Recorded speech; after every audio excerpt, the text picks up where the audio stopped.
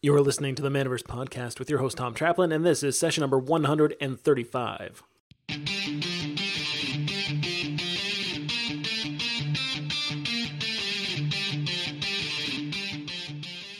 Welcome to the Manaverse Podcast. I'm your host, Tom Traplin, and this is the podcast where we explore what it takes to build a successful, friendly local game store.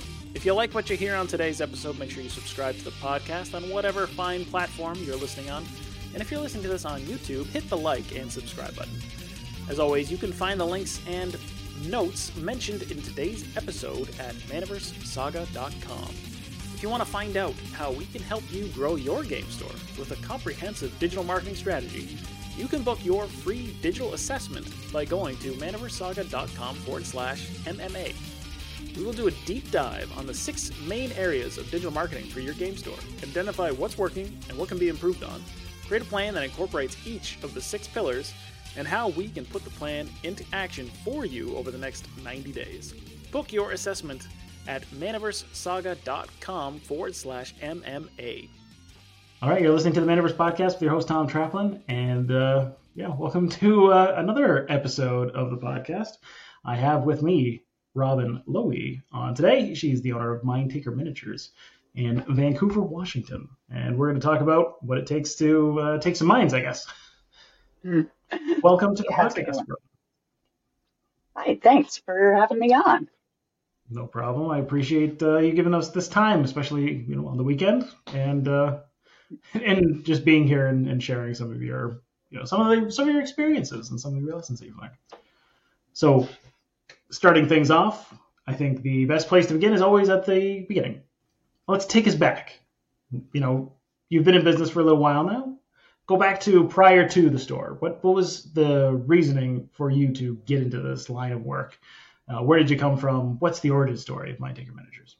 Well, as a nerdy family, we've always been, played a lot of games, had a lot of games, like a lot of new games, and had a little bit of gamer ADD. So we were constantly switching up what we were playing, also as miniature gamers, switching up armies all the time, and that is not the most economical way to live.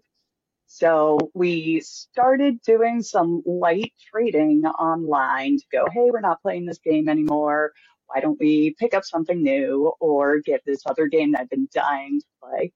And just kind of through that process of trading our own things lightly online, we found we really enjoyed that process and found it its own fun game and started just expanding on what we can buy and trade. Some of our friends started noticing that we were doing good at it and asked us to move things for them too, because it is a hard thing to do. It's not terribly easy. And word spread more and more, and all of a sudden we found we were doing this more for other people than ourselves and still really enjoying the process. So we just decided to make a business of it and just trade it online. And then it grew and grew and grew until it could not fit in our home anymore. There was just no way that we could handle the amount of products we were dealing with or the workload. And we needed to hire people, and bringing people into your home's a little weird. So we decided to get processing space. And this was in 2020.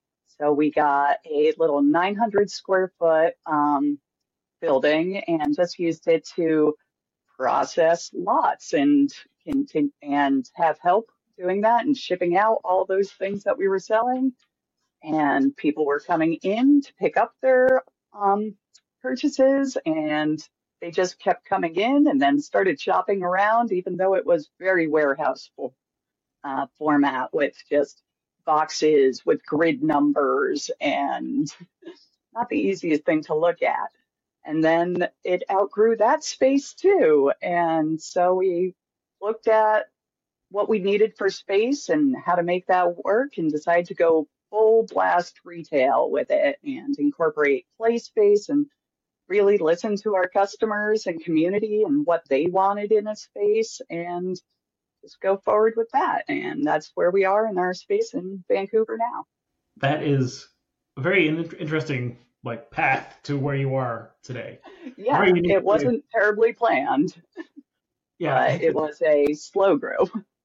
yeah, it's interesting because obviously this is miniatures focused, right? A lot of game stores start off with a backpack full of cards and a dream, right? That's usually how the plan goes.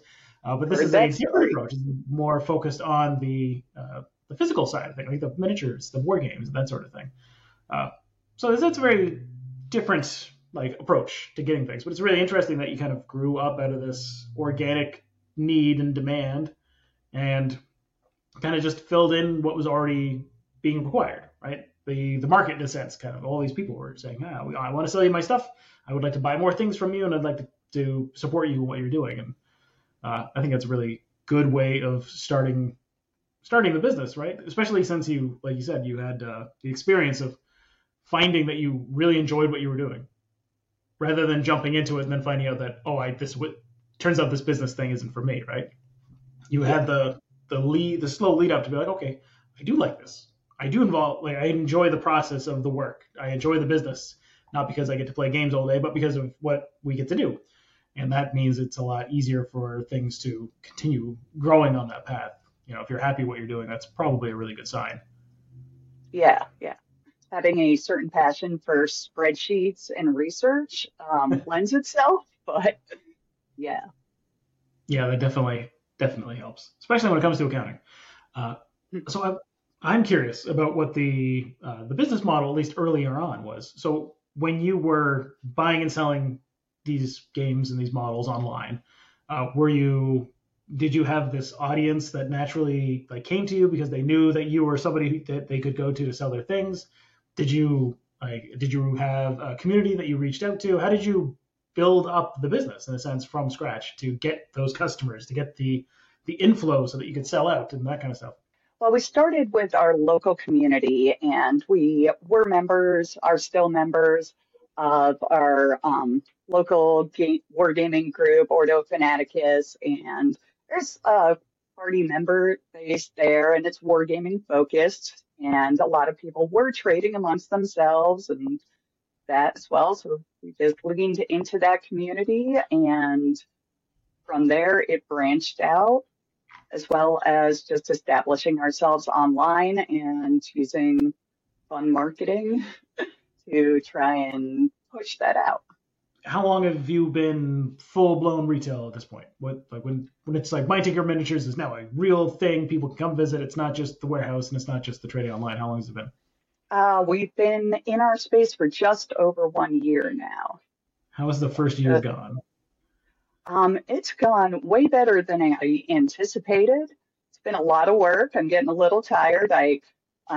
We knew when we were launching into this new retail space that we were going to sacrifice a year of our lives. Like, it's going to be 80-hour work weeks. We're going to be working weekends, nights, everything. And we knew that would happen. We prepared.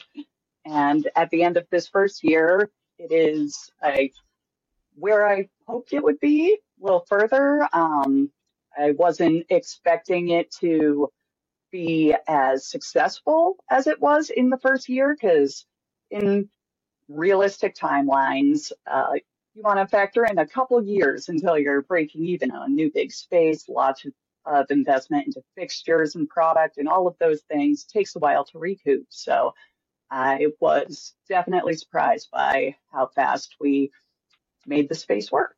That's great to hear. That's pretty cool that things have gotten rolling so fast that you're further ahead than what you anticipated initially. Do you feel like that is because of the way that you build things up prior to the official launch, or is that more of a function of you picked the right location, you got the great, you had a community lined up for you that just sort of found its place and came to you? What do you think some of the factors were for getting to where you are now? I think probably we could have made this move earlier than we did. And we were maybe a little hesitant to jump in in such a big way. Feel like we did have the community built around us and the customer base, and we had our processes and services down. Um, I feel like I went off track. Um, I'm sorry. What was the what's your No, question? it's okay. I was just wondering what do you think some of the important factors of the success level that you've achieved so far? Was it because of some of the things that you did before? Uh, some of the processes, like you were mentioning, like what are some of those things that have contributed to that? I think really embracing the in-person customer experience that we were able to do now and not being just an online entity anymore allowed us to really make more connections and build our local market to where there were tons of Warhammer players and other gamers right in our backyard that didn't know about us. We didn't know about them, and really being able to bring this community together and allowed it to grow exponentially too, which I believe added a lot to the success of the space. It was we have a fair amount of game stores in our area, less miniature wargaming focused ones, and doing pre-owned, used, and out of print things is certainly unique. So that draws its own sort of crowd. I think the other big factor, which I always kind of bank and hope it stays around, is the resurgence of gaming nostalgia and all of that that is just pop culture at the moment. Yeah, we're definitely in the middle of a bit of a renaissance for tabletop and nerd culture and hobbies that I'm sure we've enjoyed for a long time, but the mainstream is kind of discovering for the first time in history, in a sense. So I'm sure there is a bit of a rising tide kind of sensation thing happening right now, which is great. But it's a good time to be in this business. I think this industry, like the perception for what a game store could be or what a game store was 10, 15 years ago is very different from what the upper higher potential of what a game store could be is now.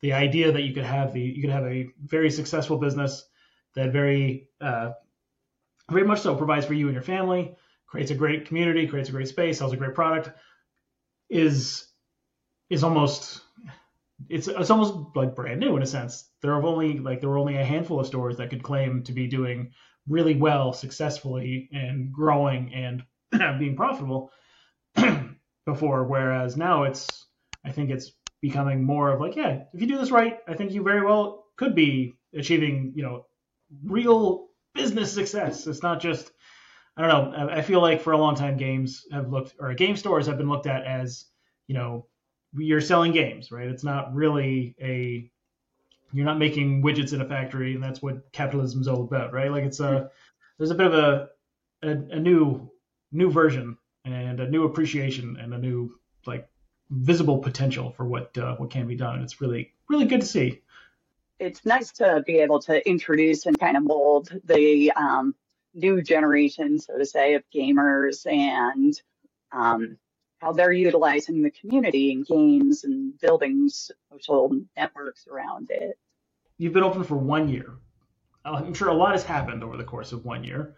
Like you said, you were working hours and hours, and that's what you expect to do as a business owner. So I'm sure in that 1 year time span, you've probably learned a considerable amount about what to do and most likely also what not to do.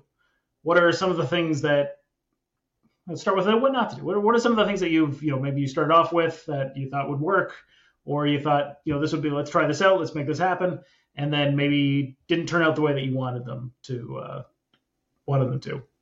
Oh gosh, product lines all the time. You're like, yeah, I have great hopes for this, and then it doesn't work, and now you have to play what do I do with this game?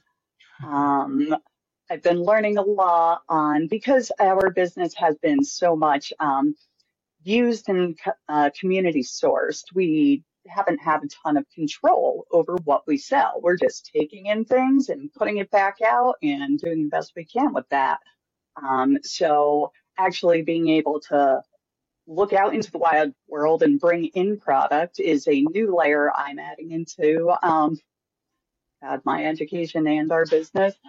And just learning how to read our community and see what they like, putting out wide nets that maybe buy two of something, don't decide because four people said it was cool that you need 5 cases of it. Been learning a lot about that side of retail. I think if if reset a year, there would be a little bit difference in my purchasing habit, but not a ton. I I think the learning experience itself and making those mistakes are very valuable, especially when dealing with your local community and figuring out how to read that. Have you come up with a system for saying, or for, I guess, aligning yourself to, okay, so I've gotten enough people at this point who've said they want product X. They're interested, they want it, they would buy it. Okay, now we're bringing it in. We feel confident. Or, are you still sort of kind of intuiting what's going to be the exciting new hot stuff next? It's a little bit of both. Some of the stuff I do rely a bit on my own personal instinct of I think this is really cool. I think it's going to be amazing. Maybe nobody else knows about it, but I'm going to trust this and go in. With that, I guess that's an ambiguous thing that I can never really assign a formula to. But everything else I have pretty much down. I get like it's a new release that people have said they're interested in. I'm going to still go wide on it, but low amount, and hopefully get a lot of people coming back and saying, "Oh, when are you ordering that next?" So it's relying on that wide and low formula for most new products right now has been really my takeaway there. It's a good approach. I remember there was a thread in the game store owners group about somebody who was opening their shop in the near future, and they were trying to figure out how do you determine what you get at the beginning? Like, how do you determine your inventory right off the bat when you have no idea and you don't know what's going to sell, right? Especially for like you can make a good bet on traditional stuff. Magic's probably going to do well. Pokemon's probably going to do well. You can probably assume that whatever you buy, you will most likely sell at some point with those sorts of things.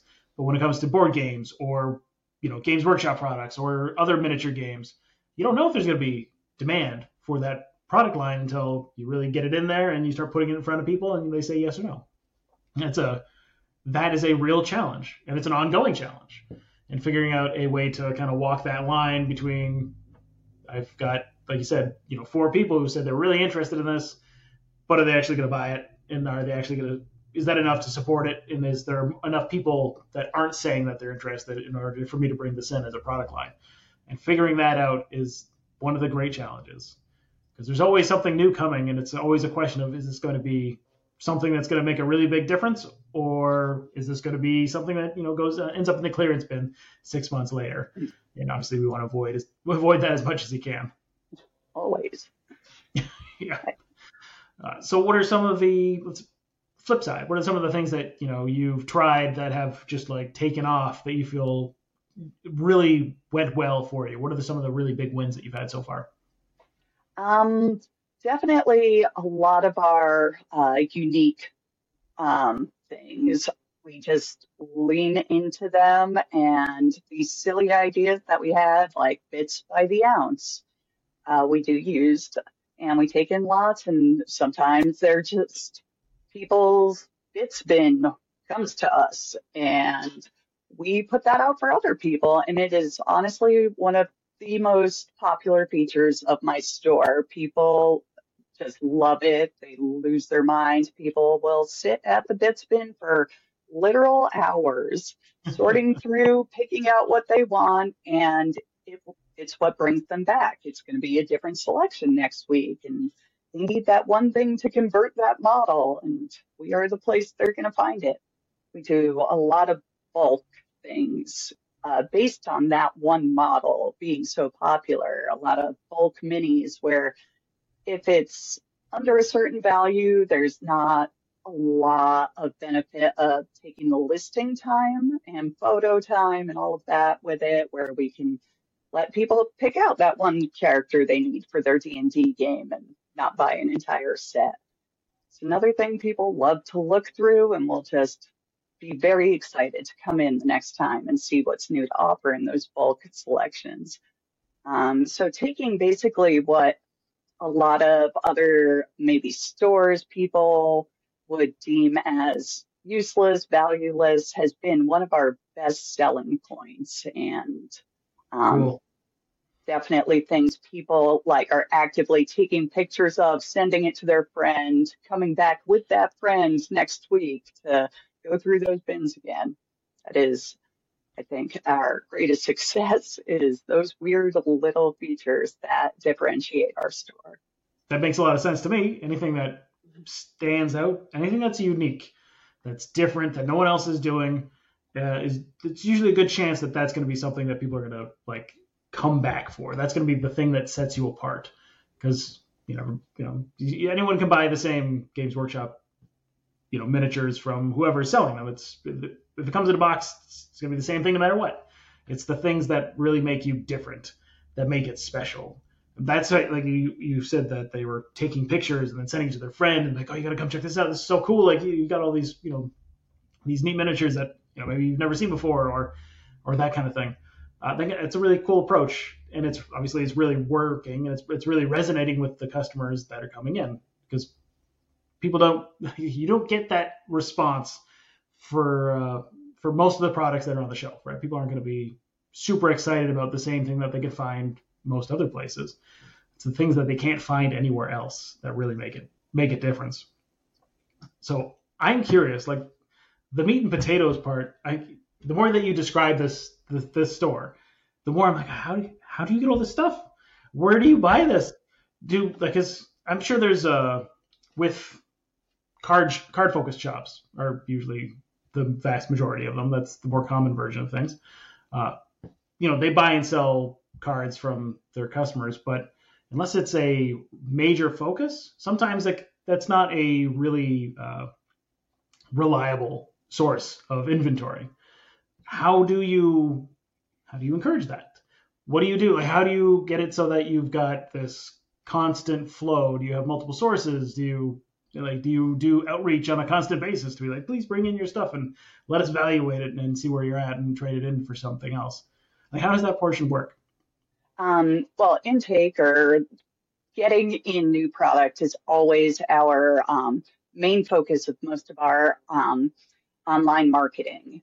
And most of our marketing in general revolves around the getting stuff in rather than selling things. We do a lot of selling email, but we do focus on buying, which gets us a far reach. We have a great SEO team that is out there working hard for us, getting intake in every day. And the fact that we do a thing that not a lot of other places do, which is appraising miniatures and working with that. A lot of people just have these boxes in their attic and they're like, I don't know what it is anymore, or it was a family members that left it at home and went off and grew up or whatever. And they're left with piles of nostalgia. So we really work hard to provide a service to people of being able to take these big messy lots and evaluate them, appraise them, research it, find out what it is, take all that work off you and turn it into cash money. And that is appealing to a lot of people. Definitely we have to work hard to keep that new product coming in. The new store definitely helps when people can come in and see things like what's in their attic out on the floor and that people are buying it. They get the idea in their head, hey, I have that stuff. And it's been growing a lot. Our intake team we have had to add to, that has grown a lot since this new store launched. That's awesome. And I really like that as an angle. I think it's really cool. As a marketing guy, I like that a lot, in the sense that instead of focusing on what you can sell, the thing that people really are attracted to is the like, hey, bring your stuff. We pay top dollar for your old, like you said, piles of nostalgia. Bring your toy soldiers in, and we will very happily appraise them for you. So that's also not my area of expertise, in terms of like I'm a card guy and less of the miniatures guy. If somebody is listening to this and they're thinking, okay, this is really cool. Like, how do you appraise a miniature? How do you know what that's valued at? Like, what are do you just throw a dart on a dartboard? How do you figure that stuff out so that you know what you're doing and you know have build a profitable business off of it? Well, a lot of it is there are some great tools available online. The website Stuff of Legends is amazing. They have miniature catalogs going back to the 70s.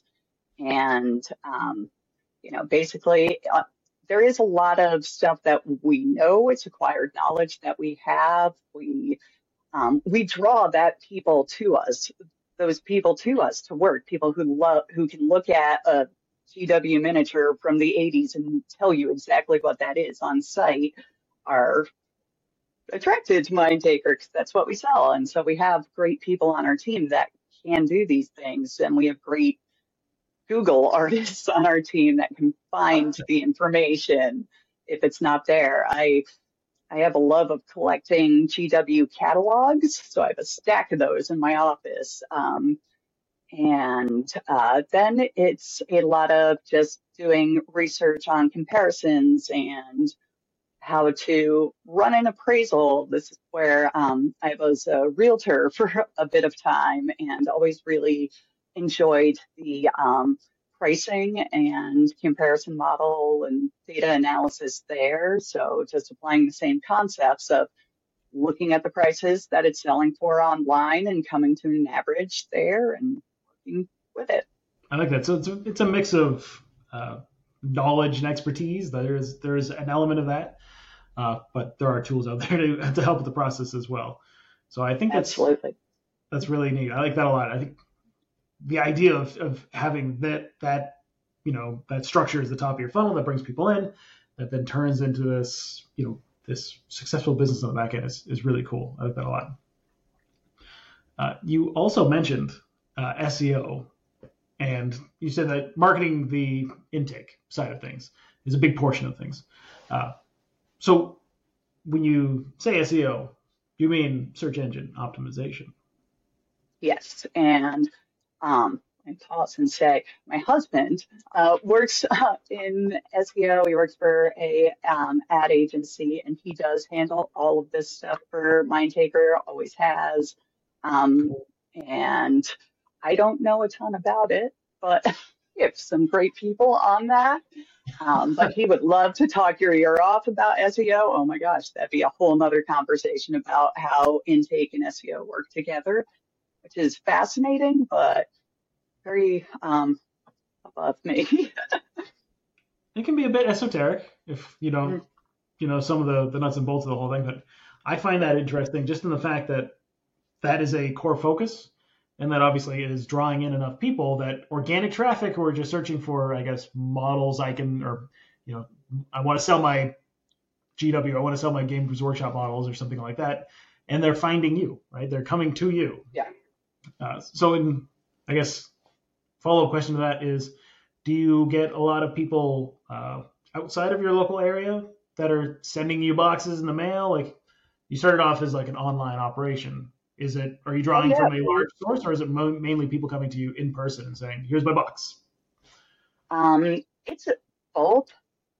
We did start online, and pretty much all of our stuff was from everywhere. Gosh, we have people internationally shipping us things because there are, again, so few places that will even do this service for people. There's maybe 10 I know of in total, and that's over the last 10 years, and not maybe all still exist.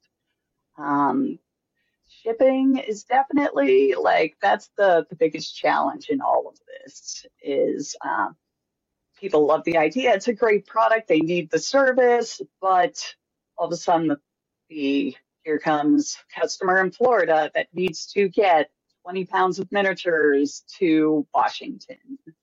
And so that creates a little challenge in the wide reach, but not enough that people won't do it.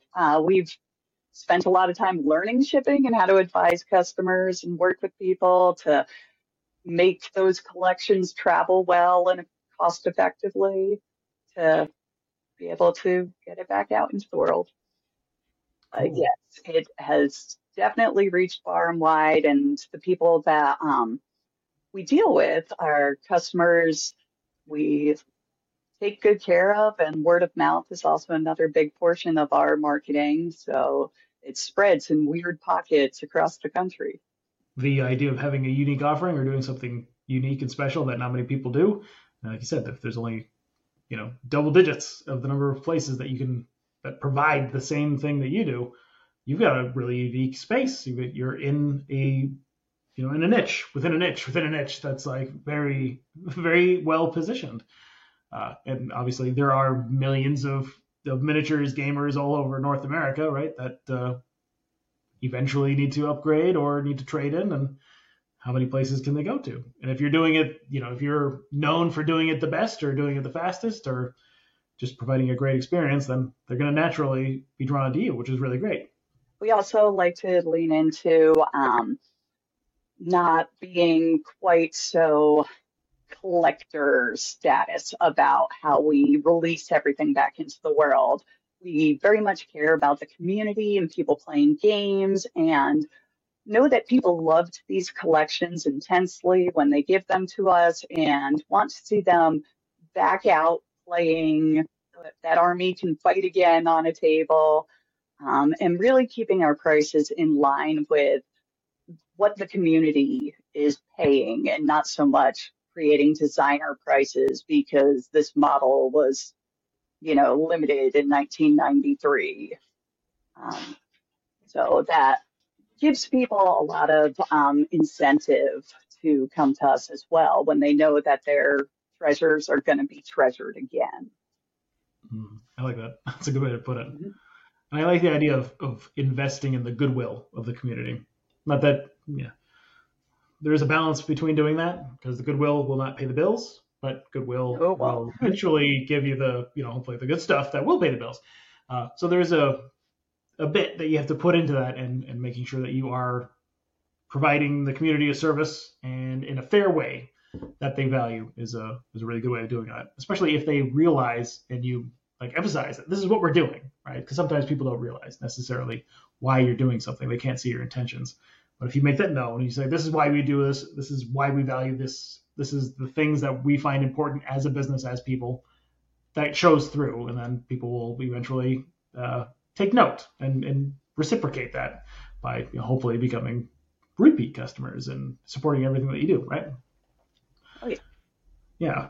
Speaking of customers, do you have any customer stories? Anything that has happened over the last year that you've I guess exemplifies some of the things that make you happy to go to work every day? So much.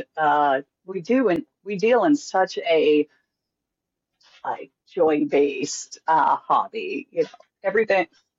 Like, we sell people things that make them happy. They're coming to us for their leisure time.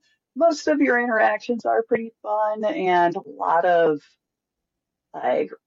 really fun stories of finding customers that book that they really wanted when they were a kid and haven't seen since, and they found it in our store and they can have it as an adult.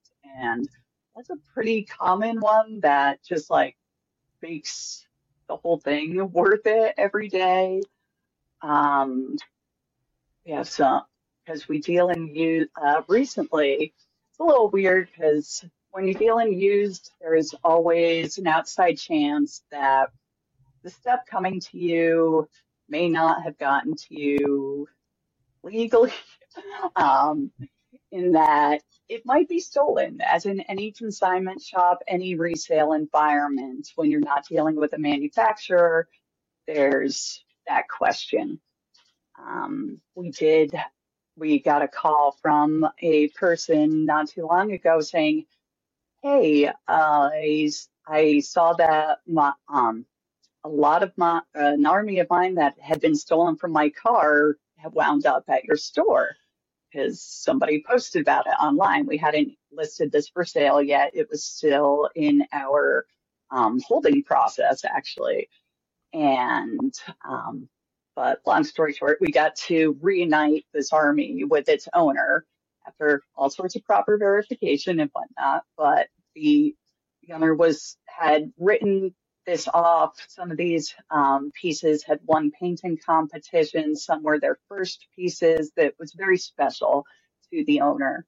And they thought it was gone forever. It was able to be reunited. And that just made all of our days because we understand the work and effort that goes into these things. We're hobbyists ourselves that play and paint and do all of that.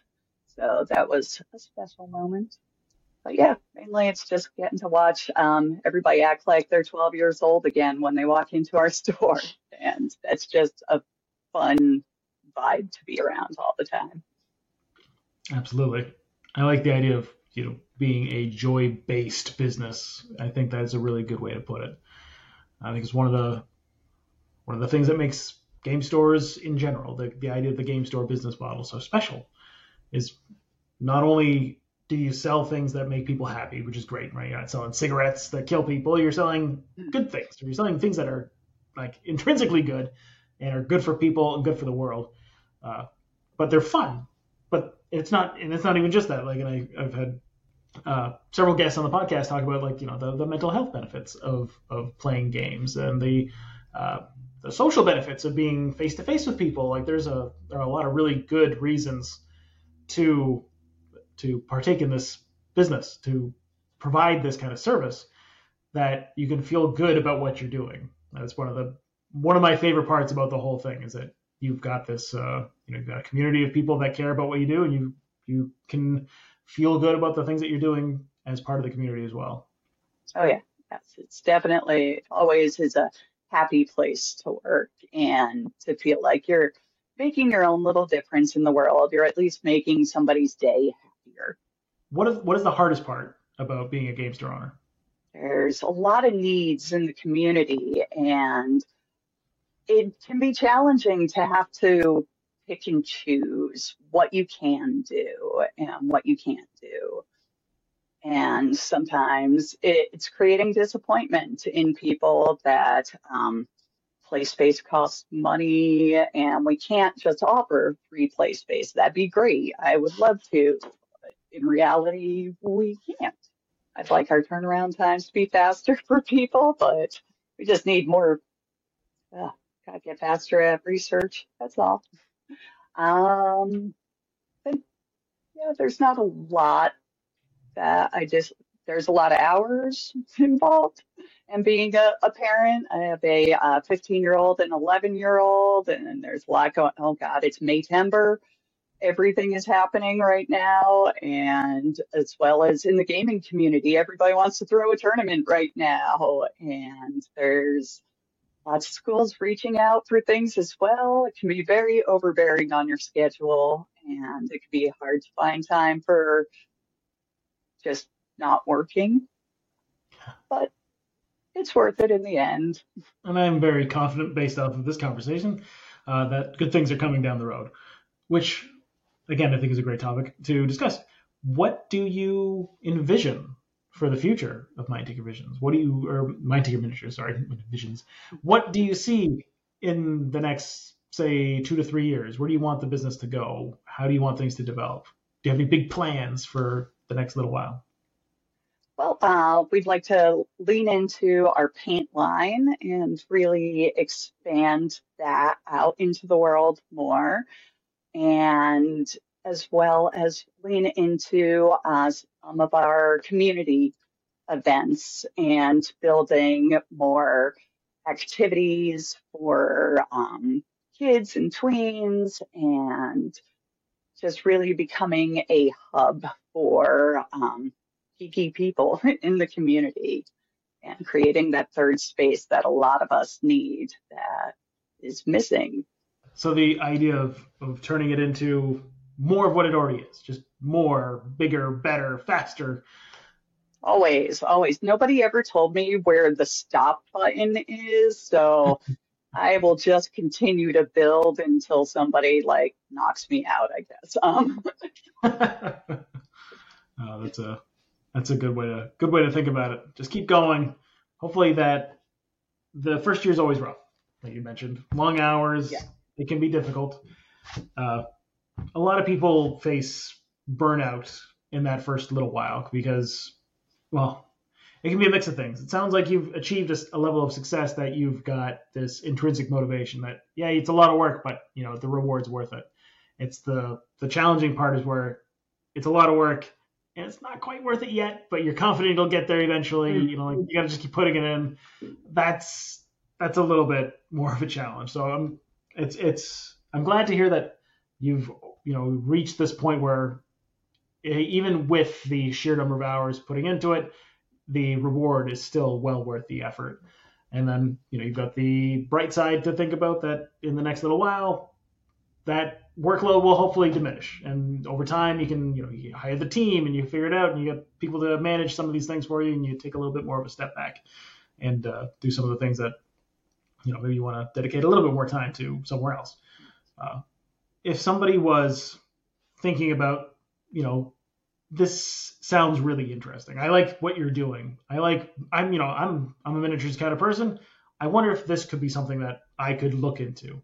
Or maybe they're an existing store and they are considering, bringing on more of a miniatures heavy product line. What kind of advice would you give somebody in that position if they were considering that sort of path forward?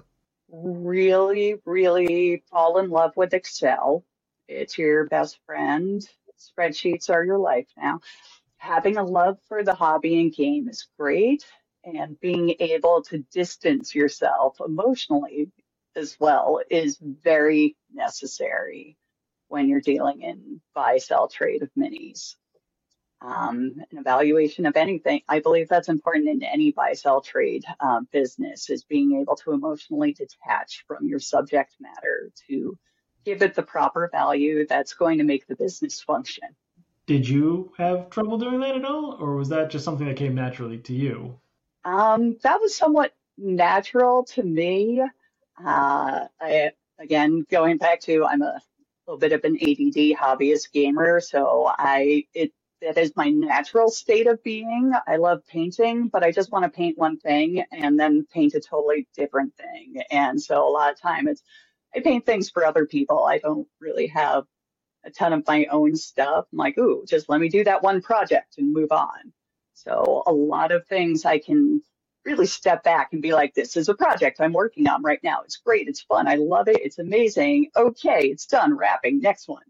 Gotcha. So that wasn't necessarily the biggest obstacle for you, but the idea of emotionally investing into these things or maybe making an evaluation based off of, well, I love this thing as a kid. I'm going to, I'll give you X number of dollars for it. And then it turns out that you're the only one who loved that thing as a kid. Yeah. That might be a problem. You don't want to let that, that's not necessarily what you need as your North Star to do business. Yes. We have had to train that a bit into our staff, so that's something we talk about. Interesting. So I'm curious a little bit about that. When you're discussing things with your staff, are they making purchasing decisions as well? Are they doing the evaluations, or does that mainly go up to you as the owner? Well, in our process now, we have teams that take in the product, do the baseline work of just listing it out and putting the quantities and conditions down, and if a current retail number exists, adding that information in, and then it is, and we basically apply formulas to everything, which removes a lot of emotional attachment element when everything is a straight numeric formula based on retailer market value. But there is a final approval of price that happens afterwards by one team member. So it is very thorough, just to make sure that we can see different things in miniatures. Anybody can make a mistake or value things differently. So we like to make sure we get more than one set of eyes on things in all situations. I know that I know several business owners, several store owners who their main job is basically they're just the buyer now. They are at the stage of their business where the only thing that they do is manage the inventory and just figure out what to buy next. And I like the idea of having it so that you have a system built into the business. I imagine this is probably why you're such a big fan of Excel, because it makes things like this very easy. But having having a process where all you have to do is figure out what it is, how many things you've got, what kind of conditions it is, any other special variables, and then it spits out, okay, well, this is what we're going to value that in order for us to make a profit, in order for us to have a margin on it. I think that makes it so that technically anybody can kind of figure that out, or at least, you can duplicate yourself. You don't always have to be the person who's evaluating everything. Because I would imagine that at your stage, that's all you would be doing all day, is if it all fell to you, that's all you'd be measuring. Oh God, yes, yes. It's been a long process of removing myself from most tasks that we did, like from way back when, 5 years ago, to where we were the ones taking in the product, photoing it, listing it online, shipping it up, packing, putting it back out into the world, to I just tell other people to do it. That's still a little unreal to me as an owner, but definitely a lot of process documentation is also a very important thing. I wanted to ask about tools as well. You mentioned Excel. Obviously, that's a very important tool that you use on a regular basis. I imagine every single day, all the time. Are there any other tools that you use in your business that you couldn't live without? Well, of course, our website engine that is holding all the products, and there's a lot of work that goes into web development and all of that. That is a huge chunk that is grown with the business as well. And very much there was a huge shift in our business when we relaunched our website as a full e-commerce fancy site. Just those little changes there. So our web tools are definitely invaluable. Gosh, the host of online things that makes the business run is kind of scary when the internet goes down and we're like, how do we work now? And just people, and having really good resources in people and your staff. How do you find the right people? This is like a question I want to pursue a little bit more deeply for stories going forward. How do you find the right people? How do you hire the right people? What do you look for? Have you come up with a good system for buying the right folks to get those people onto the team and matching them up with the tools that you've got, for finding the right miniatures? Well, there's a certain type of people that's drawn to apply to our positions in the first place. Absolutely, we have a ton more resumes than we have job offerings at any time.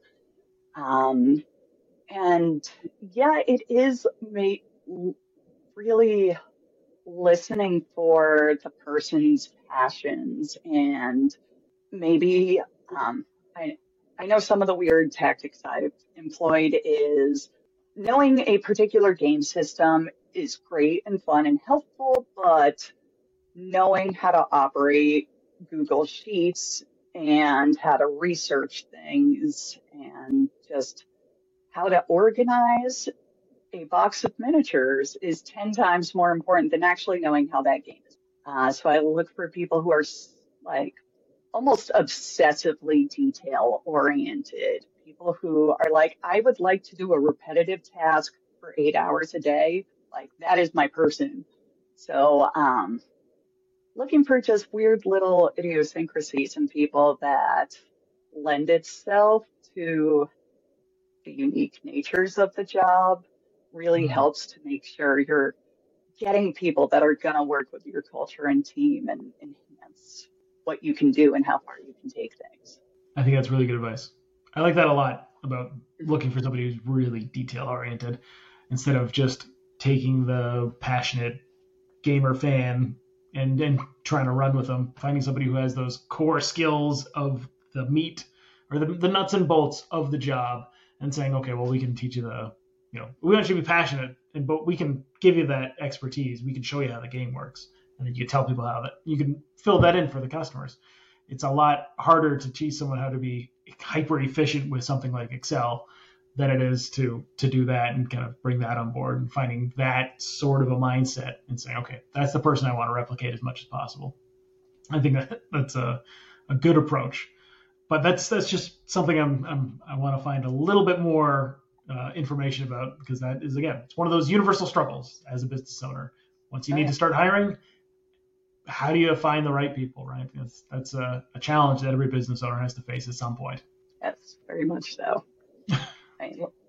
Luckily, having come up through a community and having community involvement, our first hires were from that community and not strangers entirely. So that was definitely a privilege that It sounds like you've got something very special going on, something very unique, even in the space of game businesses and game stores being unique in the space of business in general. You've got something very different being built, and it's very exciting. It's really interesting to dig into. Oh yeah, I think that is my basic business plan is lean into our uniqueness. It's what we have to offer the world. I've kept you on for a while at this point. We're almost coming up on the hour mark, so I do want to respect your time and let you get back to your weekend with your family. Do you have any words of advice, closing thoughts, anything that you feel is like very important for at this stage in May 2023? What's happening? Is there anything that you want to leave the audience with before we tell people where they can find you and where they can connect with you and that sort of thing? I think if anyone's thinking of getting into the business, absolutely dive in and do some research and check it out and go visit your game stores and see what's around you and how you can either improve that or find a whole new way to do everything, and it'll work out just fine. And where can people go if they want to find out more about you or connect with you? You can check us out online at mindtaker.org. It's weird. Or come visit us at 17030 Southeast 1st Street in Vancouver, Washington. It's not that far from Portland, so if you're in Portland, you can totally 20 minutes come visit us. I definitely recommend it. And if I were on that side of the continent, I would definitely be coming down to say hi. Hopefully someday, though. But again, thank you very much for coming on the podcast. I really appreciate it. And this is a lot of fun. I really enjoyed this conversation. So very, very cool stuff. I'm really excited to see, where it goes in the future. So am I. Well, thanks. It was fun talking. All right, that is it for today's episode of the Manaverse Podcast. Don't forget to hit the subscribe button so you stay up to date whenever we upload. And if you like what you hear, we'd also appreciate a quick 5-star review on iTunes. If you want to go deeper on various topics around growing your game store, you should join the Manaverse Network. The Manaverse Network is where the content from the LGS Success Summit is hosted, and it's where I post more how-to focused content around digital marketing for game stores. So if you want to explore a little more, the Manaverse Network is the place to be. You can create your account by going to manaversaga.com/join. Thanks again for listening to today's show. I'm Tom Traplin, and I've been your host, and I will talk to you again in the next episode of the Manaverse Podcast.